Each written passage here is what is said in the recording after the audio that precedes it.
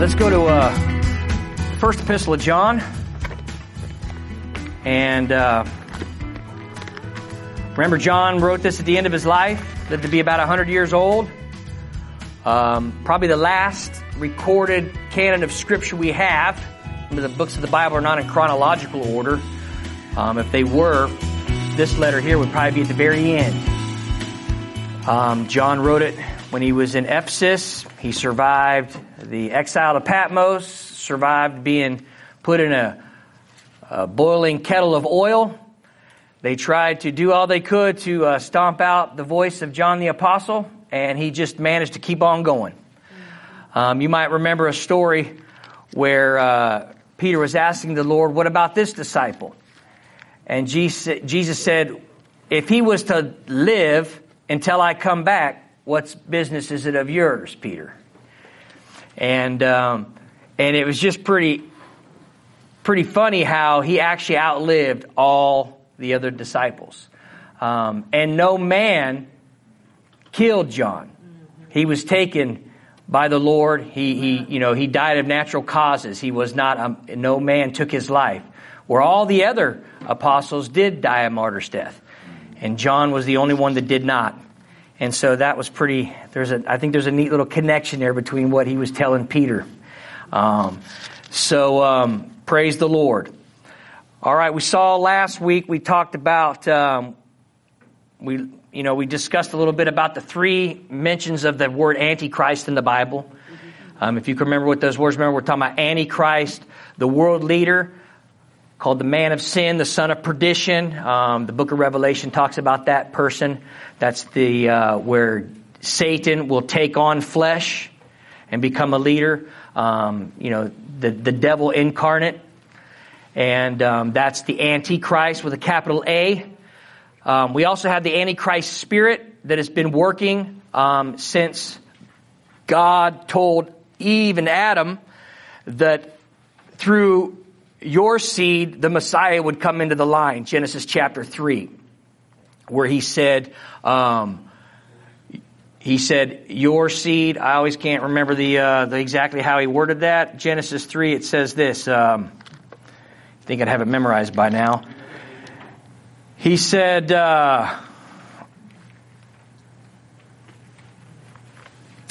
hold on, where's it at, Jeremy? Get with it. What's it say? Say it again, John. I hear you over there whispering it. 3:15. Thank you, brother. And he says, I will put enmity between thee and the woman, and between thy seed and her seed. All right. Now we know in regular biology, women do not have the seed. He was talking about the virgin birth here. He was prophesying that the Messiah would come through a woman.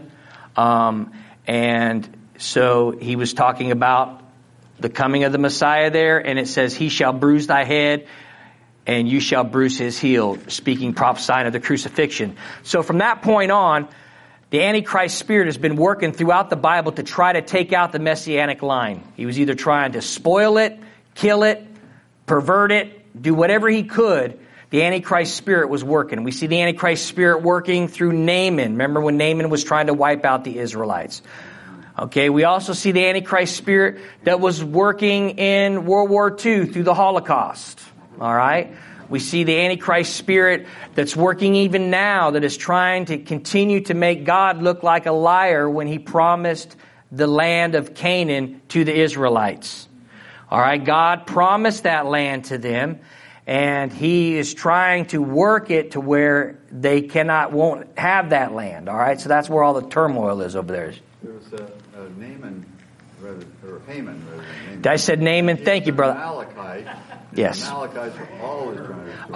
Awesome. Thank you, Brother Lee. Yeah, Haman. Good correction there. Haman and Mordecai, not Naaman. Thank you, because I think I said Naaman last week, didn't I? I remember that now. Yeah, so Haman and Mordecai. I got to watch some more of that cartoon, Hanna-Barbera. Get my names right. All right, so, and then the last Antichrist spirit was the Antichrist spirit, which John is talking about in verse 18 of chapter 2.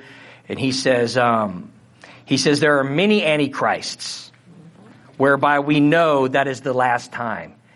And the many antichrists there that he's talking about is the false doctrine that Jesus is not the Son of God. The teachings that declare that Jesus is not God. All right? And he's going to go into that more in this chapter. And then we saw also in verse 19, he's talking about they went out from us. Who went out from us? Those that begin to teach that Jesus was not the Son of God. That Jesus wasn't born of a virgin, that he did not take on flesh, but he was maybe some mystical spirit that came down out of heaven. All right? He says, they went out from us, verse 19, but they were not of us, for if they had been of us, they would no doubt have continued with us. But they went out that they might be manifest that they were not of us, or they were not all of us, or they were not part of us. All right? So what was the reason why they went out? Because they weren't part of us. They were never part of us, and the reason why God let them leave, or that they did leave, is so that they could be manifested that they weren't part of us. And so Paul, he had a guy like this that followed him around. His name was Demas. And there were records of Demas with the brothers and Paul. And he would send in his letters, he says, and Demas greets you. So Demas participated with Paul in the ministry. But later on, Paul's testimony of Demas says this. He says, Demas has forsaken me, having loved this present world. So Demas looked like he was a Christian, talked like he was a Christian, but at the end, it was revealed that he wasn't a Christian because he left, and it was manifested that he wasn't part of the fellowship. All right? And so then in verse 20, so speaking about those, and we shared a little bit about, people that leave the body of Christ. Some people leave, the local church because of hurts or pains or offense or whatever it may be. But this whole book is about the fellowship of the saints with the Father and with the Son through the Holy Spirit and with each other. And Paul in the first two chapters talks about how to fellowship with light. Chapters 3 and 4, how to fellowship in the love of God. All right? You got the light of God, the life of God, and the love of God. Those are the three areas that he wants us to fellowship in. Praise God. All right, so, verse 20. Now, John, writing to the church, says, but you have an unction from the Holy One, and you know all things. I have not written unto you because you know not the truth, but because you know it, and that no lie is of the truth. Who is a liar? But he that denies that Jesus is the Christ. He is Antichrist, that denies the Father and the Son. Whoever denies the Son, the same has not the Father. But he that acknowledges the Son has the Father also. Let that therefore abide in you, which you have heard from the beginning. If that which you have heard from the beginning shall remain in you, you also shall continue in the Son and in the Father. And this is the promise that he has promised us, even eternal life. Now these things I have written unto you concerning them that seduce you.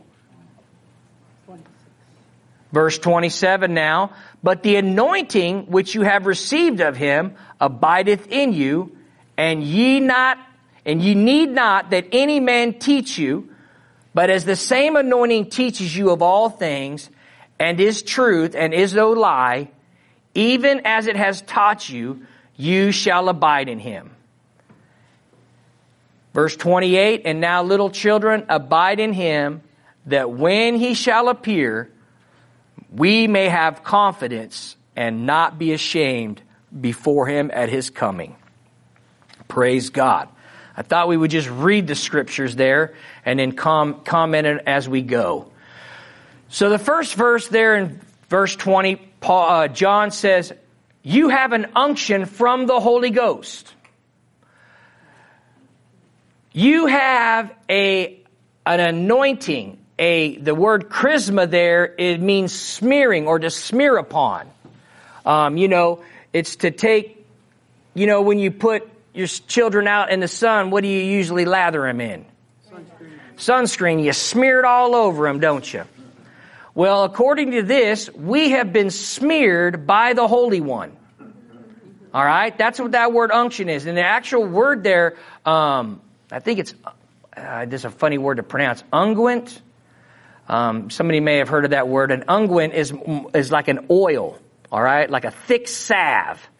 And that's what and that's what he's comparing this to.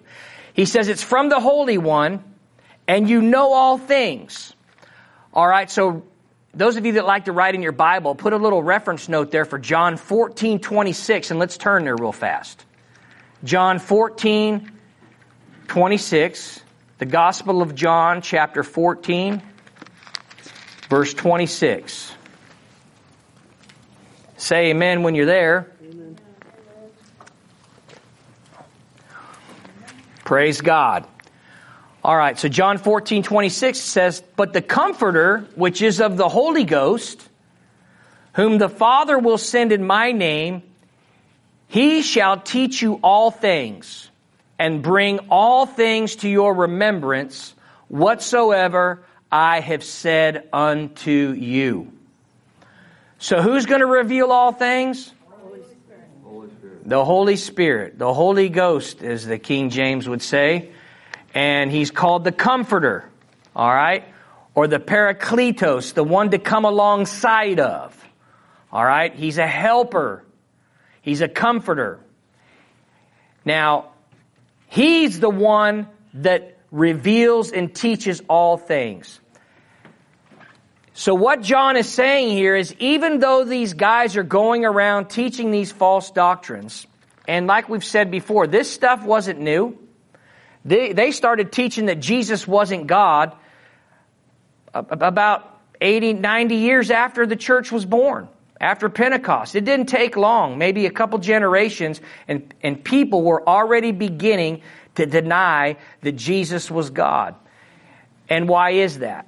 Well, because the egomaniacs from Egypt and Alexandria was a seatbed of knowledge and philosophy. That's where Origen came from. A lot of the Socratic, the Greek philosophers and all that stuff. That's where they had a major university down there. And they begin to indoctrinate Christian believers into trying to embrace the philosophies of man. And I can tell you right now, this word that comes from God, His holy word, and man's philosophy and his wisdom, they do not mix. They have never gone together. They didn't go together in 100 AD, and they're not going to go together in 2020 AD. They just have never mixed. And men, century after century after century, continue to fall for the lie that you can take man's philosophy and you can mingle it with God's word. Amen. And they have never mixed. And so what John is encouraging us as a church is that, look, even though this stuff is being taught, you have an unction. You've been smeared by the Holy Ghost. Amen. And when these guys are trying to bring up this false teaching, you will have the Holy Spirit within you saying, don't listen to that guy. We used to hear, just the buzzer goes off, wrong answer, you just hear the buzzer going off. What they're saying is not correct, and that's the unction. That's the Holy One within us telling us that's not right. Now that's interesting what John is describing here when he uses this word unction. Because chrisma is a smearing of a scented ointment. It's like the one used for the high priest. Go with me over to Psalms 133, chapter 2, or Psalms chapter 133, verse 2. And check this out. This is a familiar verse that a lot of people know. Psalms 133, verse 2. Or let's just read the whole psalm. It's only 3 verses. Psalm 133. Behold, Psalm 133. Say amen when you're there. Amen. Behold, how good and how pleasant it is for brethren to dwell together in unity. It is like the precious ointment or the chrisma upon the head that ran down upon the beard, even Aaron's beard, and went down to the skirts of his garments. And so the picture there is the oil, the anointing oil coming down. You know, Jesus is our high priest, isn't he? And the oil runs through, down the head of Jesus and down onto his body, amen? And we are smeared as it comes down. But how do we get access to that oil according to this? There has to be a unity. There has to be a unity in doctrine. There has to be a unity in what we believe and hold these things as true. The early church, when it was birthed, they always stressed that they committed themselves to the apostles' doctrine of what they believed, right? The other thing that brings unity, we have to have unity. We have to have love with one another. John talked about that in the first 2 chapters. You know, we can't walk in hate. All right. So, his purity of doctrine, he uses light. He uses light, love, and life. Those are his 3 favorite words. Light, love, and life. Light speaks of truth, that speaks of purity in the Word of God, purity in what we were taught. You know, love is to not walk in hate towards one another. And then we'll speak on life here in a little bit. So let's talk about this precious ointment for a minute. Go with me over to Exodus chapter 30. All right, we're talking about the anointing here for a minute. Somebody say, I'm anointed. Amen. All right, look at Exodus chapter 30. And Exodus 30, verse 22. It says here, moreover, the Lord, he spoke unto Moses, saying, take thou also unto thee principal spices of pure myrrh. Later on, he says of sweet cinnamon, and of sweet calamus, and of cassia, and of olive oil. And you shall make, verse 25, you shall make it an oil of holy ointment, an ointment compound after the art of the apothecary, and it shall be an holy anointing oil. All right? So God commanded them how to make this holy anointing oil. He gave them ingredients. He told them to give it to the man who specializes in breaking these spices up, and he knows how to blend them to get what it needs to do. And then look down at verse 30. After they make the holy anointing oil, he says, you shall anoint Aaron and his sons and consecrate them, that they may minister unto me. Why were they anointed?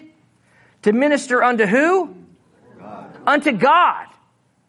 You see, we were anointed to minister unto him. Peter later on says that we are high priests and kings. Our main ministry, our main anointing that God has given us is to minister unto him. We have for so long gotten it wrong that we think we are called to minister to each other.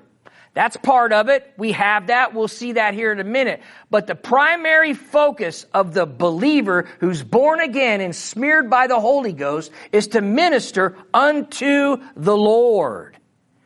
He wants fellowship with his people. Amen? Amen. And he says here that they may minister unto me. And look at verse 32. Now this is the warning. Now upon man's flesh it shall not be poured, neither shall you make any like it. He says, it is holy, and it shall be holy unto you. Verse 33, it goes on to say, whosoever puts any of it upon a stranger shall be cut off from his people. So there's a couple things about the holy anointing oil. One, it had a specific ingredients. And that ingredients was to be set apart and not used for anything else, but for the purpose of anointing God's priests. He also, later on, it says they anointed the tabernacle with it, and every vessel, anything that was used for worship to the Most High God was anointed with this oil. Now, so it had a specific ingredients, 5 if I'm not mistaken. And then he also says, upon man's flesh it shall not be poured upon. Flesh. Paul talks about the carnal mind or the flesh. That we not to be ruled by our fleshy appetites. Amen. We're not to have love for the world, John told us in the last chapter, because in the world is the lust of the flesh. We're not to use the anointing for the flesh. And there are many people who have taken the anointing that God has put on their lives and they have used it for man's flesh. Whether it be their own or whether it be to impress somebody else. All right? And the anointing, the oil, is to be used to minister unto God. And that's what it's to be used for. And you heard me rant a couple Sundays ago about how the church always tries to take gifts from the church that were used to minister unto the Lord. And they take those beautiful gifts and they try to smear it on flesh. And the other thing they do in verse 33 is he says, do not put it upon a stranger. The anointing is not to be used for the unbeliever. The precious anointing that God has given us to minister unto Him, people take their gifts and talents, they write their songs. They don't write songs for God, they write songs for man. Nashville's full of people that are putting anointing on flesh and strangers. And it's not right. It doesn't work. And the anointing is precious. What is the anointing for? It's to minister unto God. It also says it is to keep us in the way of truth. So when false teachers come along, the unction says, that guy is not speaking truth. Watch out for him. All right, so that's just the little things that we need to know about the anointing. I admonish you, if you know that you have gifts and talents that are, when God gave them to you, that they were for the Lord, I advise you to keep them there for the Lord, because it will go well with your soul if you keep those things for the Lord and for His usage. Amen. And, and He's serious about it. So in verse 21, back to the gospel, or back to the epistle of 1 John, he says, I've not written unto you because you know not the truth. In other words, he's writing these things because we do know what's going on. We do have the unction, right? And then he breaks it down. Remember, we talked about the third Antichrist. What is the Antichrist? The Antichrist is someone that denies that Jesus is the Christ or the Anointed One or the Messiah. All right? And there's a lot of religious sects out there, religious cults or religious groups that do not teach that Jesus is part of the Trinity. You know, like one great preacher said, it's not enough to believe that Jesus was a good teacher. You got to believe that Jesus was God come to teach. Amen? Amen? You know, a lot of people teach that he was a good man. You know, the Muslims believe he was a good man. You know, the Hindus believe he was a good man. You know, the Jehovah's Witnesses and the Mormons, they believe he was a good man. But I can tell you what, none of those people believe that he was born of a virgin, that he took on human skin, took on a body, and he died on a cross. Yeah. And that he was buried, and that 3 days he rose again. They deny those facts. They deny them. And so, we dealt with many Muslims when we lived in Bradford, England. And they always wanted to, they actually believed that Jesus Christ was coming back. They believed in the return of Jesus Christ. They just did not believe that he came the first time in a body. And so the Gnostics, they tried to teach that Jesus, when he did come, he did not come in a body, like I told you a couple weeks ago. Gnostics believe that material is evil. That anything of this world, anything of the material world is evil. So that's what the philosophy is. And you can see this in Eastern religion with Buddhists and Shintoism and Confucius and all those guys over there. That's why they go up in a cave somewhere up in the Himalayas and try to get away from everything, because they believe if they could detach themselves from the material world, they can get closer to God. But like we know, the Bible says God created the earth in 6 days, and then he said it is what? Good. God declared the material good. He said it's good. So who are these cats to be calling evil what God called good? I don't know where they come up with this stuff. But somewhere along the line, they bought into the fact that material is bad. So they try to disconnect Jesus from the material, because their fundamental belief is that material is evil. So because material is evil, then Jesus couldn't have come in a body, because a body or material is evil. And that's how false doctrine starts. They try to take what they already believe and they try to put in the things of the Bible to match what they already believe.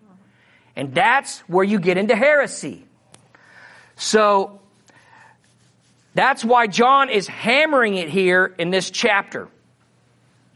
If they don't believe that Jesus is the Christ, they have an antichrist spirit. Whosoever denieth that the Son, the same hath not the Father, but he that acknowledges the Son has the Father also. Remember what Jesus told the disciples when he said, you know, if you've seen me, you've seen the Father. He declared oneness with the Father. Amen. So in other words, he is part of the Trinity. Father, Son, Holy Spirit. All right? And so, verse 24, he says, so let that therefore abide in you, which you have heard from the beginning. Which you have heard from the beginning. And when I read that, I think of what Paul said, and this is probably one of the, if I had to walk around with one page in my pocket, it would be 1 Corinthians chapter 15. And it says, I love this verse. In verse 1 of chapter 15, 1 Corinthians, it says, brethren, I declared unto you the gospel which I preached unto you, which also you have received, by which you are saved, if you keep in memory what I preached unto you. In verse 3, I delivered unto you first of all that which I also received. And then he goes on to say how Christ died for our sins according to the Scriptures. How that he was buried and he rose again the third day according to the Scriptures. And that he was seen of Cephas or Peter and then the 12. And that he was seen above all by about 500 other people. All right? So what did Paul first receive? He received this gospel message. All right? When John is talking in verse 24 of the epistle here, he says, abide in you which you have heard from the beginning. What did we hear from the beginning when we first got saved? You know, when you first got saved, do you remember what you heard? What you responded to? Did somebody preach the gospel that I just read to you and you believed it, right? And when you believed it, you were saved. We got to hold on to that. It doesn't change. It doesn't have to get more mystic or more deep or more higher. There's no higher revelation than that, okay? We got to hold fast to it.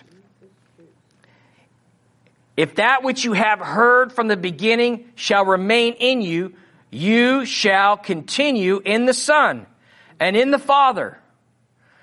So the key to remaining in the Son and in the Father is holding to the doctrine that Jesus is the Christ. He died for our sins. He rose from the dead. He rose from the dead. Amen. That seems elementary to us. But I'm telling you, this is so powerful. I was having a conversation with my daughter the other day, and she was witnessing to an unbeliever. They were asking about the Bible and stuff. And this is such a key point. The person had no idea that Jesus rose from the dead. Had no idea. See, a lot of people, I know, right? We just kind of think that everybody knows that Jesus rose from the dead. But guess what, guys? They're not telling them out there that Jesus rose from the dead. You know what they're telling them? They're telling them that Jesus was like Buddha. That Jesus was like Hare Krishna. That Jesus was like Gandhi. That Jesus was like, what's his name? Muhammad. They're trying to say that Jesus was like all these other religious teachers. That Jesus was like Joseph Smith. They're trying to put Jesus on the same level as all these other cats. And they're not saying that Jesus rose from the dead. Amen. So we got a whole generation out there that just thinks that Jesus was this guy that really loved people and did some pretty amazing things, and then he died. And the Christians believe that he died for their sins. They might get that far. But let me tell you something. That's only half of it. Because if Jesus died for my sins and stayed in the grave, guess where I'd be? I'd be in the grave with my sins forgiven. What good is that going to do me? It's not going to do me a whole lot if I go to the grave with my sins forgiven. But we know that Jesus died for our sins. But why, if we said this the other week, death came because of sin. Jesus' resurrection from the dead was proof that his death canceled sin. Hence the resurrection. That's why we have to preach the resurrection, so that we can say, look, because anybody can say, like Jesus said, remember when he said to the guy that was on the mat, what's it easier to do? Say this man is forgiven of his sins, or get off of your mat and walk. He said, but so that you may know that the Son of Man has the power to forgive sin, I say, get off of your bed and walk. And what did the guy do? Get off your bed and walk. And now it's the same principle. It's easy to say, oh, Jesus died for your sins. Well, how do you know that sin was taken care of? The penalty of sin was taken care of. Because death was defeated at his resurrection. That's how we know. And so we're only preaching a half gospel if we leave the resurrection out. As a matter of fact, Paul was so excited, and he said, we're justified by the resurrection. We can take on the righteousness of God because of his resurrection. You know, we actually will not be brought into the fullness of our redemption until we are all raised from the dead. Amen? Amen. I mean, that's pretty good news, man. I'm going to be raised from the dead. Hallelujah. I mean, you know, it's like, ain't no grave going to hold me down. You know, we need to get excited about that some more. You know, it's a real thing, man. It's a really real thing.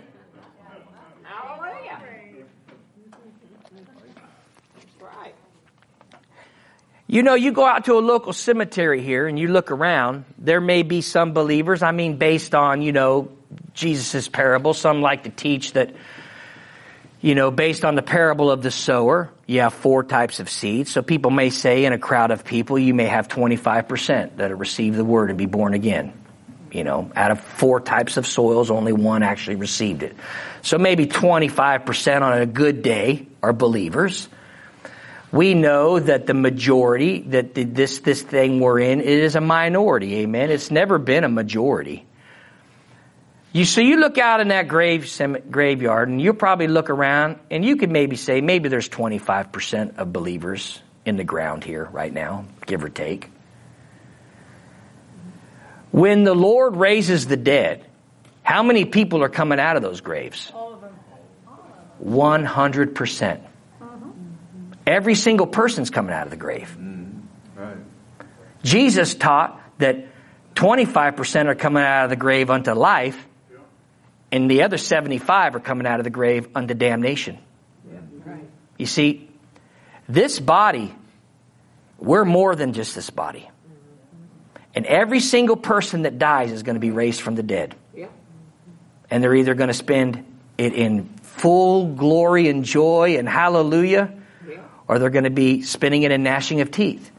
Now, this is old-fashioned D.L. Moody 1950s fundamental gospel preaching. Amen? Amen. And I say we need to get some more of this back in the church. Amen? We need to get some more of this. Because, you know, I'm not hearing this very much now. I've not heard a resurrection message preached on TV in about 5 years.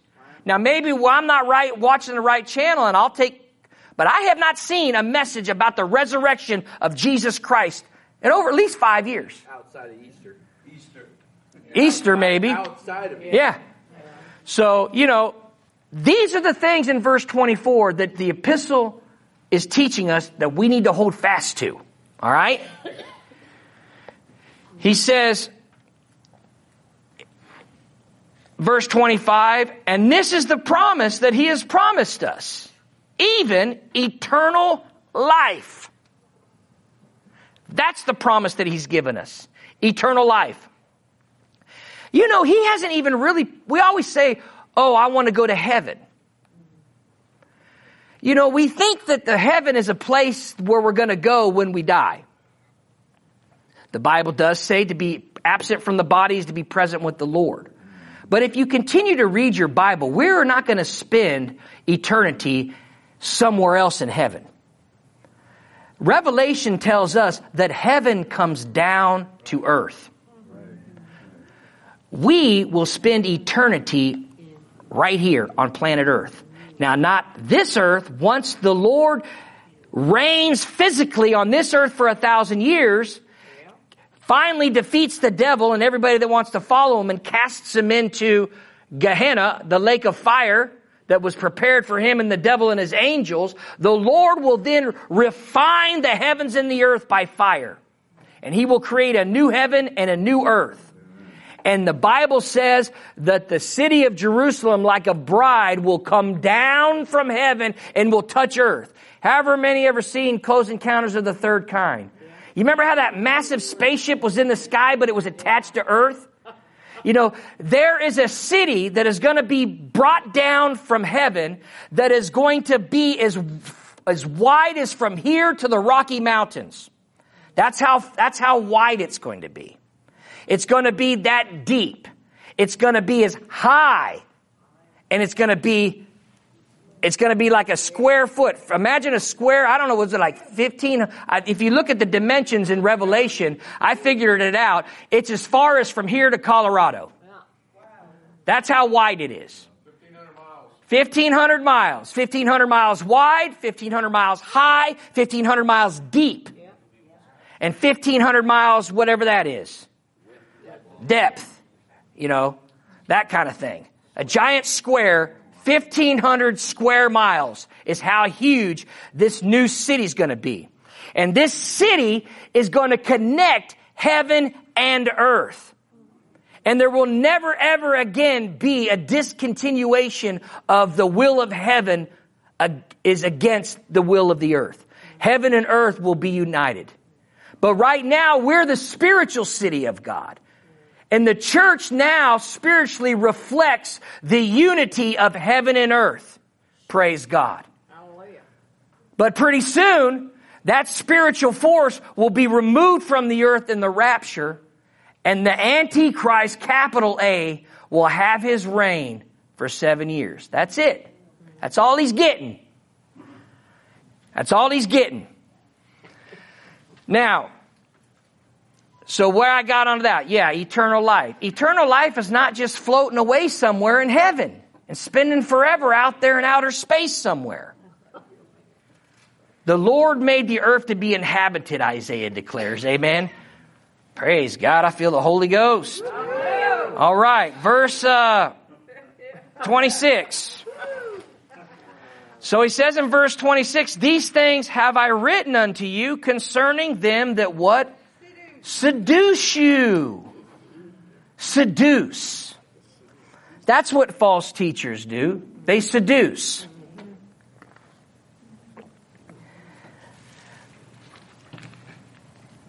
Do you guys remember that story of Simon the sorcerer in the book of Acts? I'll paraphrase the story real quick. Basically, a revival broke out in this town.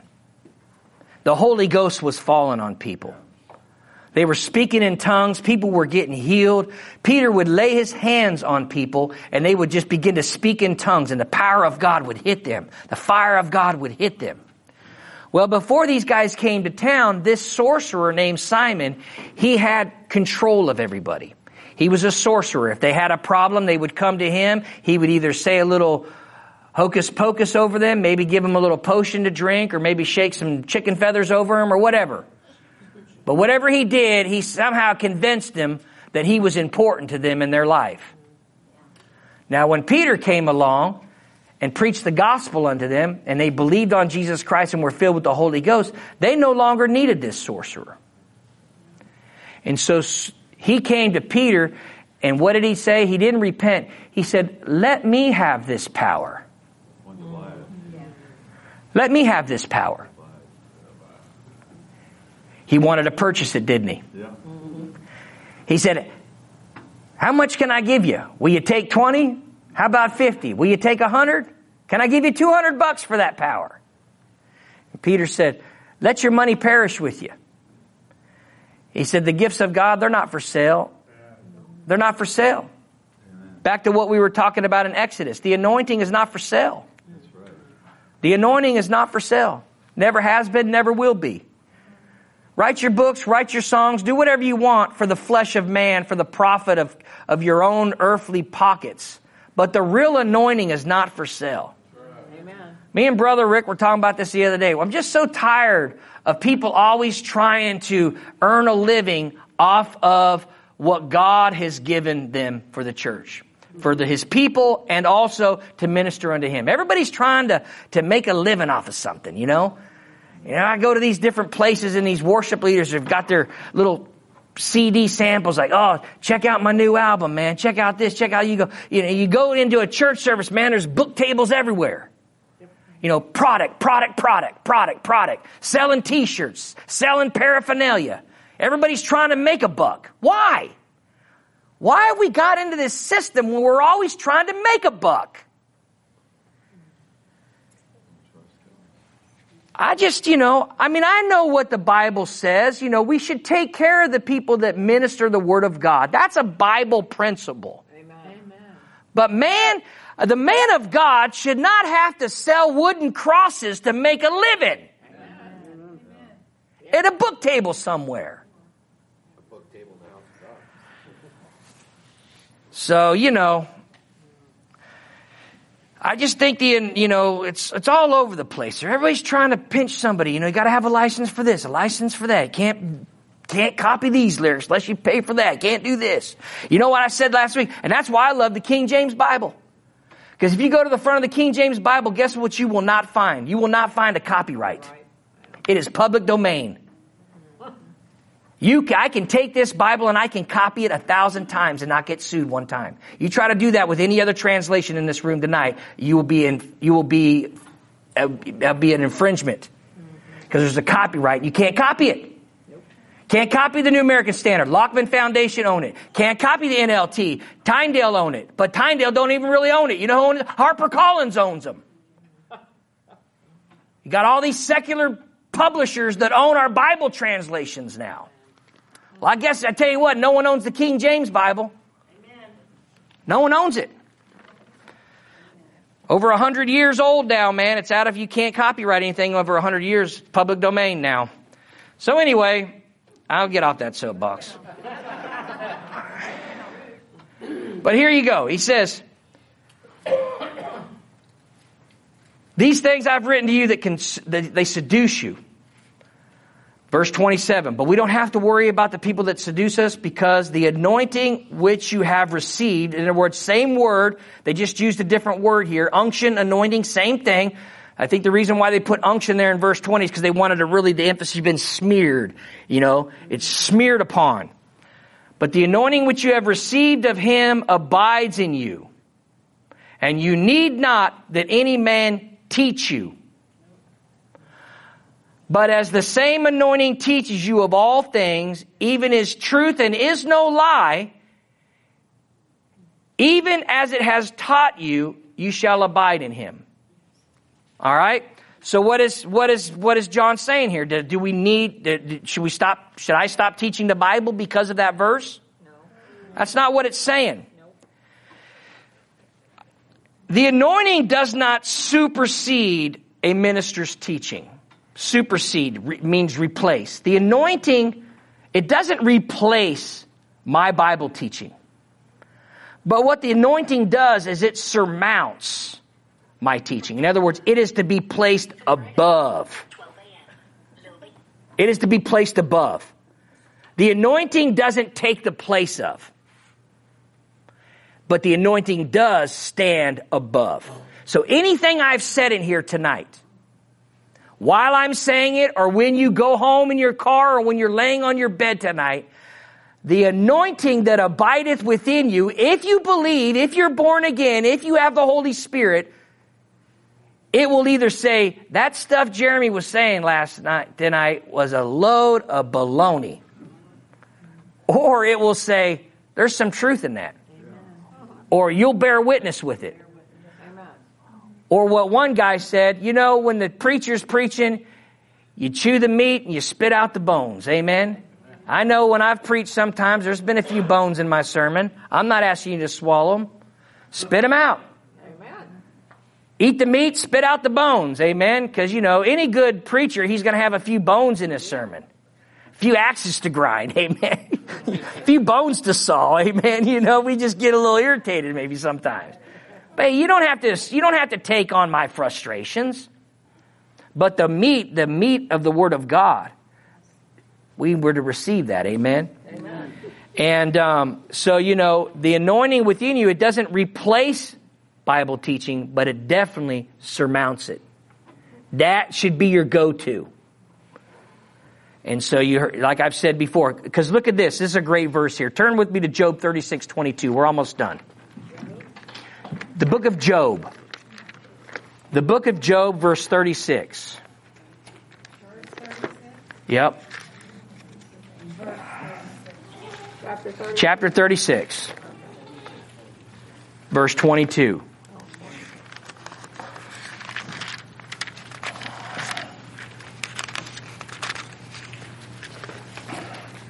Amen.